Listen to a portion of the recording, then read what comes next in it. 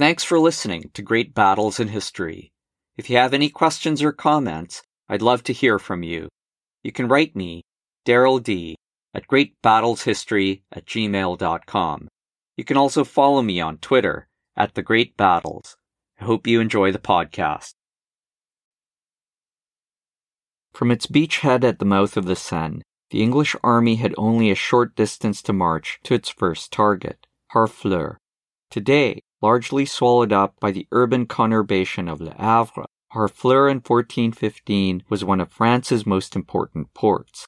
It was a base for the French galley fleet, and earlier in the century, the Duke of Orléans had chosen it as the embarkation point for a possible invasion of England. King Henry's own plan was to take Harfleur and convert it into a secure English foothold in Normandy. He would then make further conquests in the region with the goal of pressuring the French leadership into conceding to him at least the terms of the Great Peace of Bretigny. But Harfleur was by no means an easy target.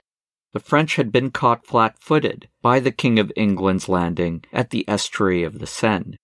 With the entire coast between Bayonne and Flanders to defend, King Charles VI's commanders had had to spread their available forces thinly.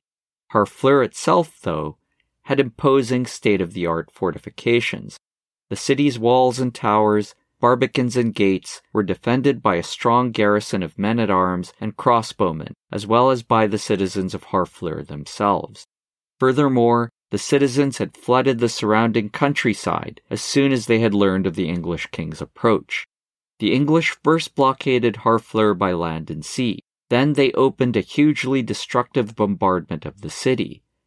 They employed trebuchets, catapults, and all the usual medieval siege engines. Yet their most effective weapons by far were cannons.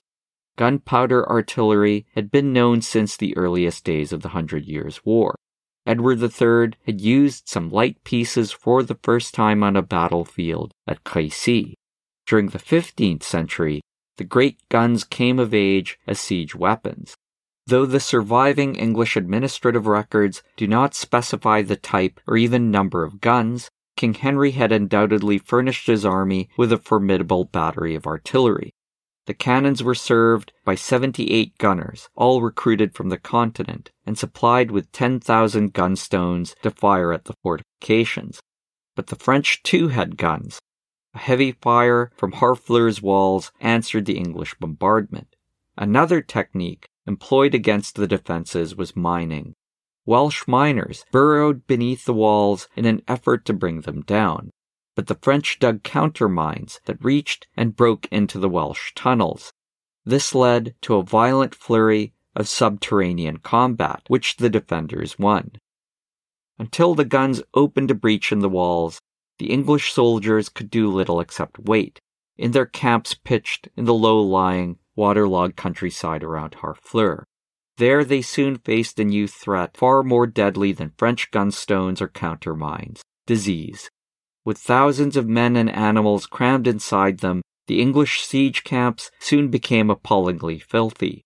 The monastic chronicler Thomas Walsingham mentions the rotting corpses of animals slaughtered by the army floating with other wastes in the floodwaters and causing a terrible stench. Such conditions were ideal for the outbreak and rapid spread of dysentery. Soon English soldiers were falling sick and dying. The victims included some of the highest-ranking members of Henry V's army: the Bishop of Norwich, one of the king's most trusted confidants, the Earl of Suffolk, and the Earl of Arundel. In addition, the king's brother, the Duke of Clarence, and the Earl Marshal had to be sent home. Meanwhile, the French were gathering their forces. Since March 1415 and the failure of the Second English Embassy, the French leaders knew that war was coming. The Dauphin Louis took charge of the overall war effort as King Charles VI Captain General. He confided day-to-day conduct of the campaign to three key subordinates: John I, Duke of Alençon, and Charles d'Albret, Constable of France, were both seasoned commanders. The third was the Marshal of France, Jean Le Mangre, who was better known as Boucicaut. He was the most famous and experienced French soldier of the day, having notably fought in the 1397 Battle of Nicopolis, in which an army of European crusaders was crushed by the Ottoman Turks. The challenge for the French was assembling enough troops quickly. In the chaos of the civil wars, the Army of the Reconquest had been disbanded.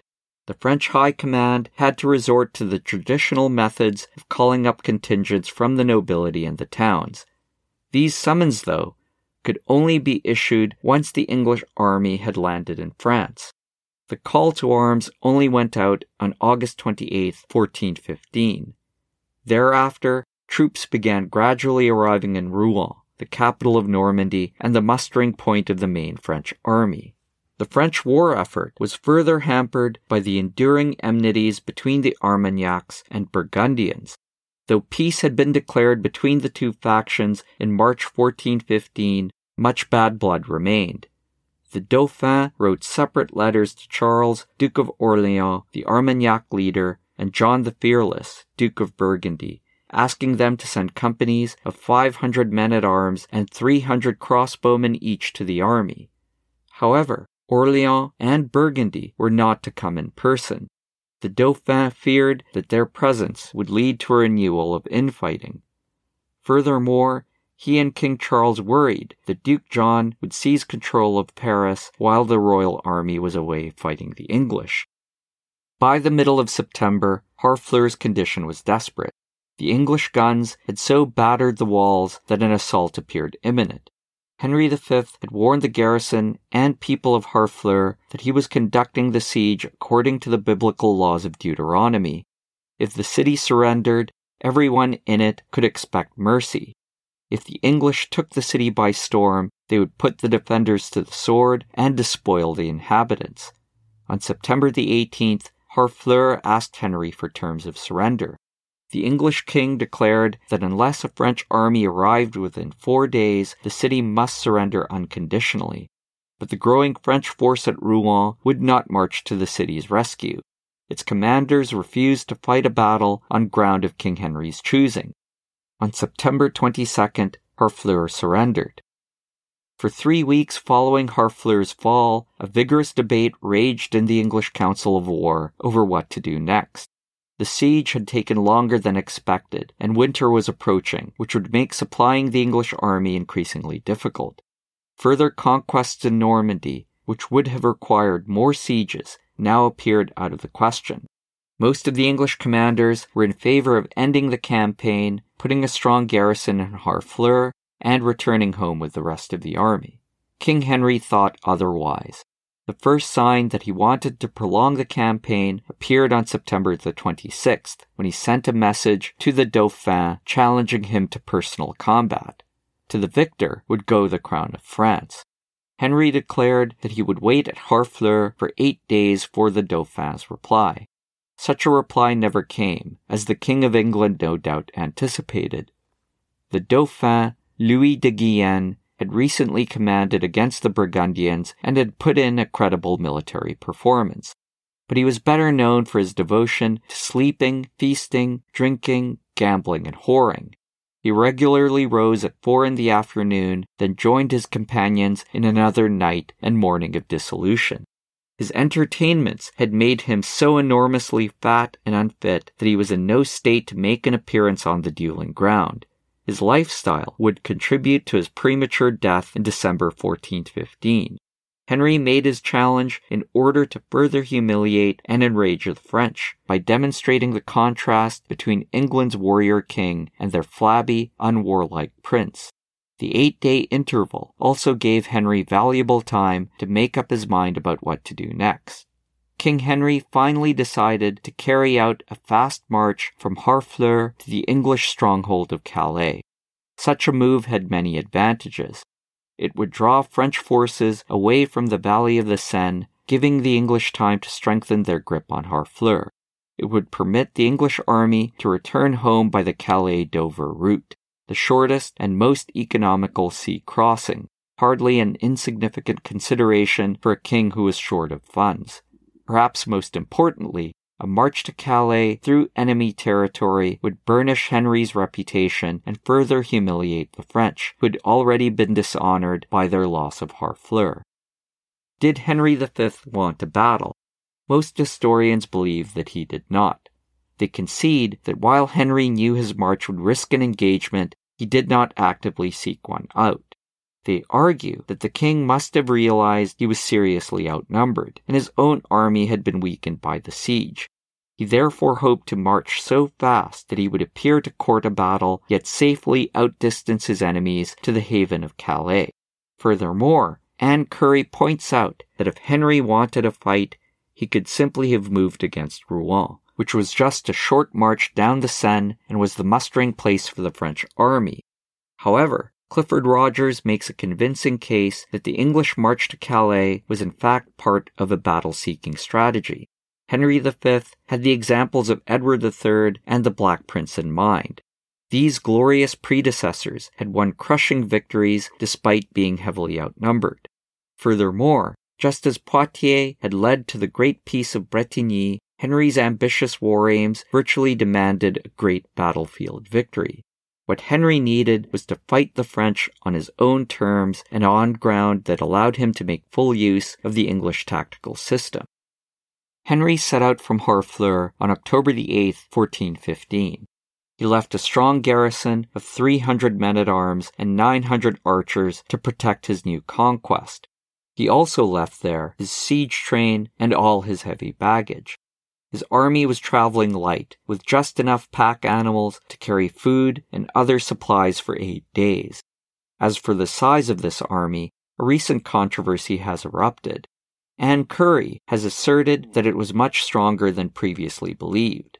Employing her masterful knowledge of the surviving English administrative records, Curry calculates that from the nearly 12,000 troops that Henry originally brought to France, 2,568 troops had to be deducted for the dead sustained during the siege from combat, as well as illness, the invalids sent back to England, and the Harfleur garrison. She concludes, we can prove that Henry still had over 8,680 soldiers with him on his march and at the battle. This figure is far higher than the numbers most other historians accept. As we shall see, Curry also argues that the French army was at most 12,000 soldiers. Together, her figures create a very different Battle of Agincourt than the David and Goliath clash usually portrayed. I don't buy Anne Curry's figures. Her calculations, I think, suffer from 2 flaws. First, the English administrative documents, indenture contracts, muster lists, records of inspections, sick rolls, pay receipts, and post-campaign reports are sadly incomplete.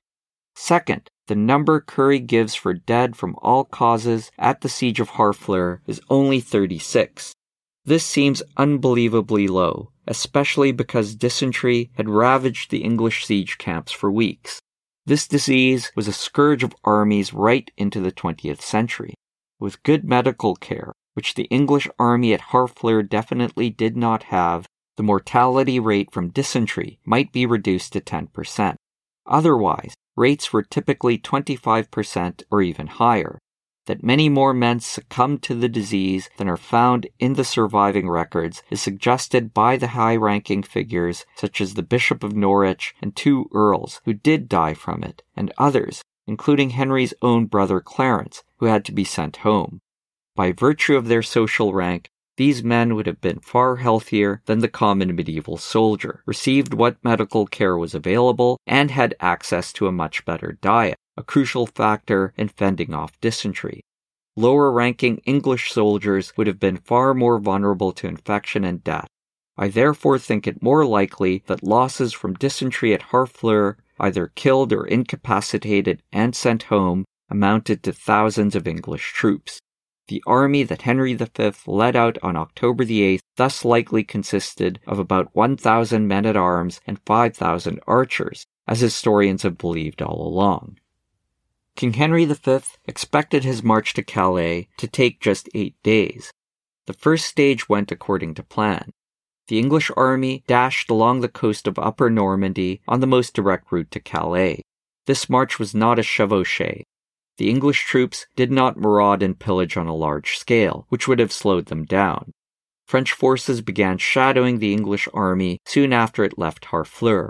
Although these forces made scattered attacks on the marching columns and inflicted a few casualties, they did not slow the English progress. Things began to go wrong for King Henry and his army when they neared the Somme on October the 13th. The king had intended to cross the river near its mouth at the ford of Blanchetaque, just like his great-grandfather Edward III Fort Crécy 70 years before. 10 kilometers from the ford, a Gascon prisoner was brought in and interrogated by Sir John Cornwall, one of the army's toughest fighters. The Gascon revealed that Charles d'Albret, the Constable of France, was at Blanchetaque with 6,000 men and had strongly fortified the crossing. At this news, Henry ordered the army to halt and called a council of war. This council decided to turn away from Blanchetaque and seek another crossing of the Somme further upstream. The French had guessed what Henry was doing and laid a trap for him. The Duke of Alençon, Constable d'Albret, and Marshal Boucicaut had rushed up to the Somme ahead of the English. They had broken down most of the bridges and causeways and occupied most of the crossing points. Their plan was to force the enemy army to fight against the river and destroy it. Blocking the ford of Blanchetaque was a major coup and a promising beginning. There now followed a deadly cat-and-mouse game.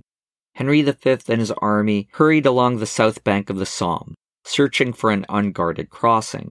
A considerable French force under Constable d'Albret and Marshal Boucicaut shadowed them from the north bank. With each day that passed, the English were moving upstream and inland, further away from the sanctuary of Calais. They also grew increasingly hungry, having taken only 8 days' provisions with them. The French were in no hurry to bring their foes to battle. They were constantly receiving reinforcements while the English became weaker. The growing desperation of the English is vividly described in one of the best sources on the Battle of Agincourt, the chronicle called the Gesta Henrici Quinti, written by a chaplain who was accompanying the king.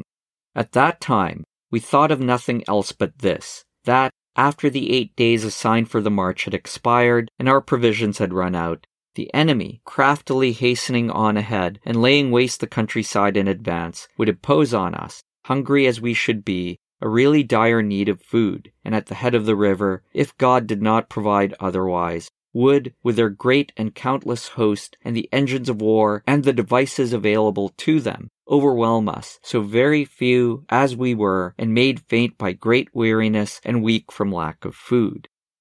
Why didn't King Henry attack the French forces in his way? After all, if Rogers is right, the King of England intended the march to Calais to bring about a decisive battle with the French. Yet Henry did not want to fight a battle on terms and on ground imposed by his enemies. Like Edward III and the Black Prince, he needed to fight on the defensive on a battlefield of his own choosing in order to make the most of the English tactical system. On October the 17th, the English army passed close to the walled town of Corbie. The town's powerful garrison launched an attack. In the skirmish that followed, the French took the standard of Aquitaine, which was a humiliation for Hugh Stafford, Lord Berkshire, the standard's bearer. The honor of the Berkshires was restored by a young kinsman, John Bromley, who pursued the French, recovered the standard, killed 2 enemy men-at-arms, and captured 2 others. The capture of the 2 French men-at-arms proved to be a great stroke of luck. When interrogated, they disclosed a critical part of the French battle plan. To counteract the huge numbers of English longbowmen, the French commanders had, as described in the Gesta, assigned certain squadrons of cavalry, many hundreds strong and mounted on barded, or armored horses, to break the formation and resistance of our archers when they engaged us in battle. King Henry immediately sent out an order that every archer was to prepare a wooden stake, 2 meters long and sharpened at both ends. When a battle was imminent, each archer was to hammer one end of his stake into the ground in front of him, leaving the other end pointed at waist height toward the enemy. A fence or palisade of stakes would be created that would impede or even block a cavalry charge. The English had been using improvised field fortifications to protect their archers against cavalry since the beginning of the 100 Years' War. At Crécy, Edward III had protected his longbowmen with rows of hastily dug pits. At Poitiers, the Black Prince had carefully chosen the battlefield so that his archers were covered by hedges and marshes. But the hedgehog of stakes was new, and it had been first used in the east.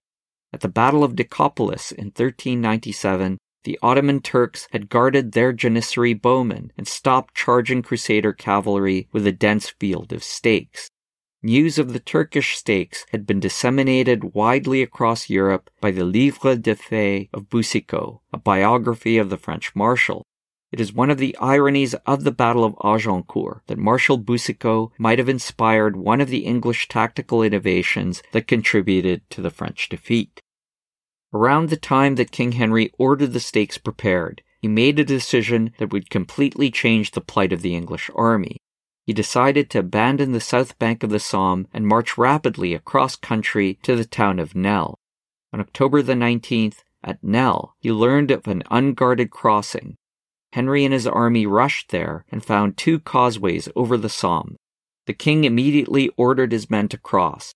They began at 1 p.m., and by nightfall they were all safely over the river. Henry had given the French the slip in the nick of time.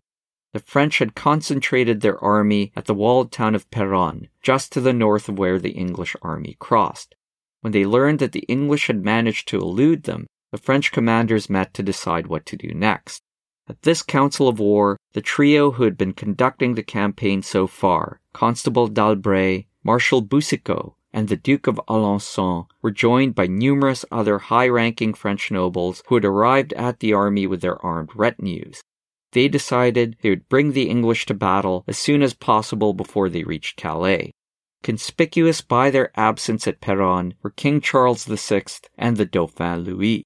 A decision had earlier been made not to risk them in battle. Also in the French leaders' minds might have been the threat of a potential coup by Duke John of Burgundy. The king and prince therefore had remained at Rouen, within easy reach of Paris. But another eminent member of the royal house of Valois was hurrying to the army. The king's nephew, Charles, the Duke of Orleans, and the leader of the Armagnac faction. He was defying the Dauphin's order to stay away and was bringing with him his powerful household army. At this point, I'd like to pause to offer up a correction. In the trailer of this episode, I mentioned that the oriflamme, the ancient battle standard of the French kings, was present at Agincourt. Once I read more about the battle, I realized I'd made a mistake. The oriflamme had indeed been brought out of its place of safekeeping at the Abbey of Saint-Denis in September 1415.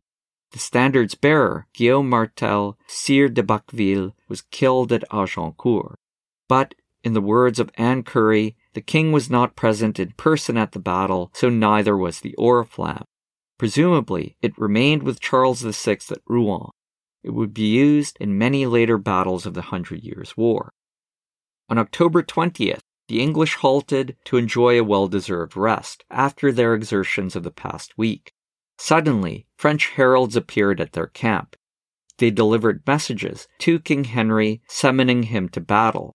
The chronicler Jean Lefebvre, who was with the English army, summarizes this dramatic event in this way. The Dukes of Orleans and Bourbon and the Constable of France sent 3 heralds to the King of England and informed him that to help him achieve his desire, they had approached him, for they knew well that, even from the moment he left his own kingdom, his desire was to give battle to the French. Moreover, they were 3 princes of the royal house of France who were ready to deliver and provide for his wish and what he was seeking. If he wished to appoint a day and a place to fight against them, they would be pleased to have him do so. The details should be decided upon by the representatives of both sides, and should not give unfair advantage to one side or the other, for such was the wish of their king, their sovereign lord. To our modern eyes, this challenge seems utterly counterproductive. By issuing it, the French seem to be giving up the precious advantage of choosing the time and place of battle against a vulnerable enemy. But this invitation to a journée, or a day of battle, was an indispensable part of the conventions of chivalric warfare, much like Henry's challenge to the Dauphin to personal combat.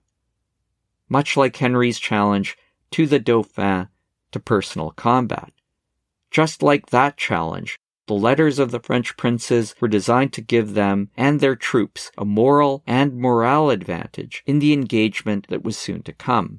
According to Lefebvre, King Henry received the heralds with joy and replied, if the princes of France wanted to fight with him, there was no need to appoint a time or place, because they could find him any day they liked in open country and without any hindrance. More practically, the king now donned his armor and ordered all his troops to do the same. On October the 21st, the English army resumed its march for Calais. As they trudged north and westwards, the weather was cold, with bitter winds and unrelenting rains. Passing beyond Péronne, the English could not help but notice that the muddy road was rutted and churned up, marking the passage of thousands of French troops who had rushed ahead of them to choose a battlefield. 3 days later, October the 24th, the eve of the feast day of Saints Crispin and Crispinian, amid heavy downpours, the English army crossed the Ternoise River and climbed a steep hill. When they reached the crest, Henry and his soldiers saw the sight they had long been anticipating and dreading. Just a half-mile ahead, the French army, in serried ranks and with banners flying, filled a wide field between dense woodlands. The road to Calais was blocked. The English would have to fight.